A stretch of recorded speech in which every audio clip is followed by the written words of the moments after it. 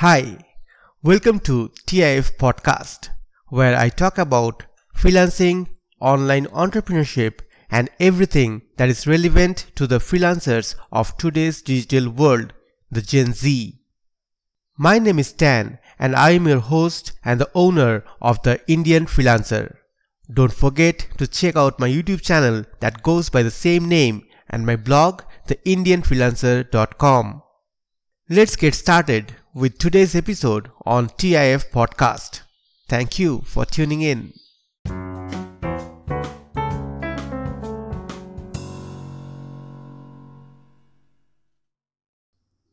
Namaste friends and freelancers. I'm going to share something that happened today and I will help you if you are thinking how to start your freelancing career and how to proceed with it. In one of my groups on Facebook, I saw a few people asking about the best institute that teaches freelancing in Dhaka, Bangladesh. There were various suggestions that the local community gave, naming a few institutes. I also commented on that post and I'm sharing the post here as well. But before we start, just imagine in your head, what do you think that anyone who wonders how to start his or her career as a freelancer, should he join a freelancing institute to learn what and how to do a freelancing? What are your views on this? I'll surely want to know. Now, I'll talk about these points that I mentioned in detail in this podcast. I'm telling this here because I want you, my listener, to understand what I feel or think about freelancing institutes and the necessity of enrolling in one. This might as well work as a checklist for anyone who's fresh and is trying to get into the world of freelancing. This will answer questions like where to start, how to proceed, and what's next. In one question, how to start your freelancing career. Hope you will find it useful. In that comment, I said, don't go to any training agency. It is absolutely not needed. Spend 6 to 12 months in learning a few things that I'm going to talk about now. You can learn all this on YouTube or online for free. You need not waste money on learning institutes. The first thing that you need as a freelancer is English. English is the language that all the freelancers or the buyers use when they are on the marketplace. Now there are a lot of people who use their local languages or their regional languages, but most of the interactions happen in English. So you must have a very good understanding of the language to become a successful freelancer.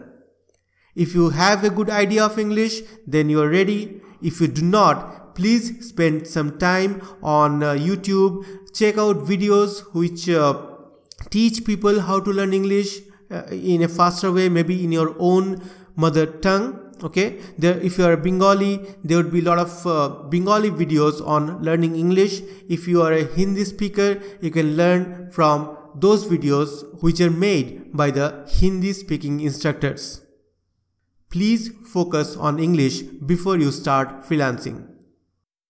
The next thing is what you want to do in freelancing.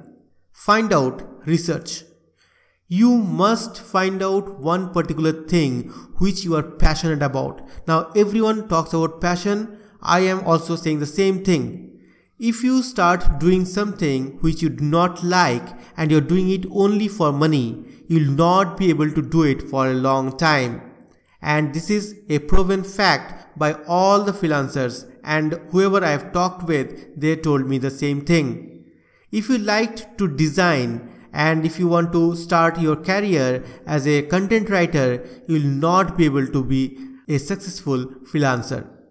Please concentrate on learning design skills and then become a successful freelance designer. So focus and find out that one thing that you want to do as a freelancer. Now I'm saying one thing, you can also do multiple things if you think that you are master of all those skills. That is also a good idea. The next important thing to me is to find a domain. Okay? A domain is very important, which will give you an online presence or an online identity.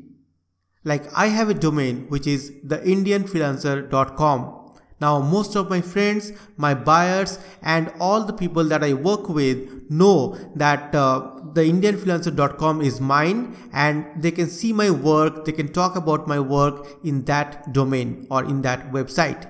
So search for a domain and attach it with your portfolio. The fourth important thing is to understand which workplace or which portal is going to be beneficial for you. There are a lot of different marketplaces like freelancer.com, upwork.com, fiverr.com. You can choose anyone which matches your style of working. To know which one works how, you can again go to YouTube and find out videos which talk about each of these freelancing marketplaces.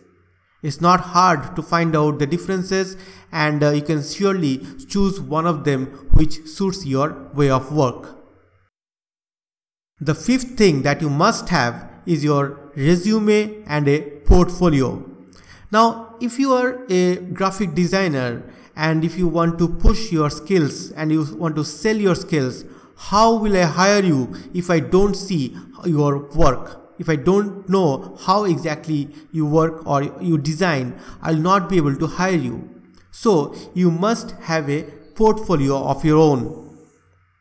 Similarly, you will need a resume where you will write about yourself, you will write about your skills, otherwise it will not be possible for me to just know what you can do. So a resume along with a portfolio is a must-have for all freelancers. The sixth thing is to start applying for jobs and to learn how to apply for jobs. I've talked a lot about applying for jobs on my blog, which is theindianfreelancer.com, and you can browse through that and find out more about it. However, learning how to apply for jobs is the most important thing here. If you just apply and if you do not know how to apply for a job in the best manner, then you may not get that job. And if you don't get that job, you don't have work, and when you don't have work, you do not succeed in freelancing. So learning how to apply for jobs and then going out and applying for jobs are one of the most important things that you can do while you are growing as a freelancer. The last thing which I have mentioned in the list is to sharpen your axes always. Do not stop learning. By sharpening your axes, it means that you are revisiting your skills and upskilling whenever required. You can understand that in this ever-changing digital world, nothing is permanent, not even the software that you use today to build something. Tomorrow, there will be a new software with new features, and you need to know those as well, because the clients will want you to work using those new softwares, right? So please go ahead and learn the new things or the new techs that are coming up in your genre. You can be a freelancer on graphic designing, you can be a freelancer on content writing. So whatever tools and techniques that you use, please update them and upgrade to a better solution. This is very important. Now, please remember that this is just a checklist on how to start your freelancing career. Each of these points will be discussed in great details in the upcoming episodes. Do let me know which among these topics interests you most, and I'll bring up the next episode on that particular topic. Even though I'm planning for a chronological series of episodes, but if you have any questions or concerns, or if you want to see a particular topic on my episodes, please let me know, and I'll try to bring that to you sooner.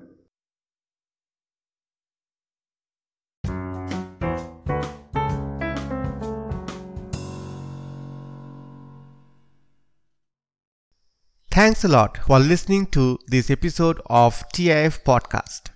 If you liked what you heard, please subscribe and don't forget to share this with your friends and family. My name is Stan, your host and the owner of The Indian Freelancer. Don't forget to check out my YouTube channel that goes by the same name and my blog theindianfreelancer.com.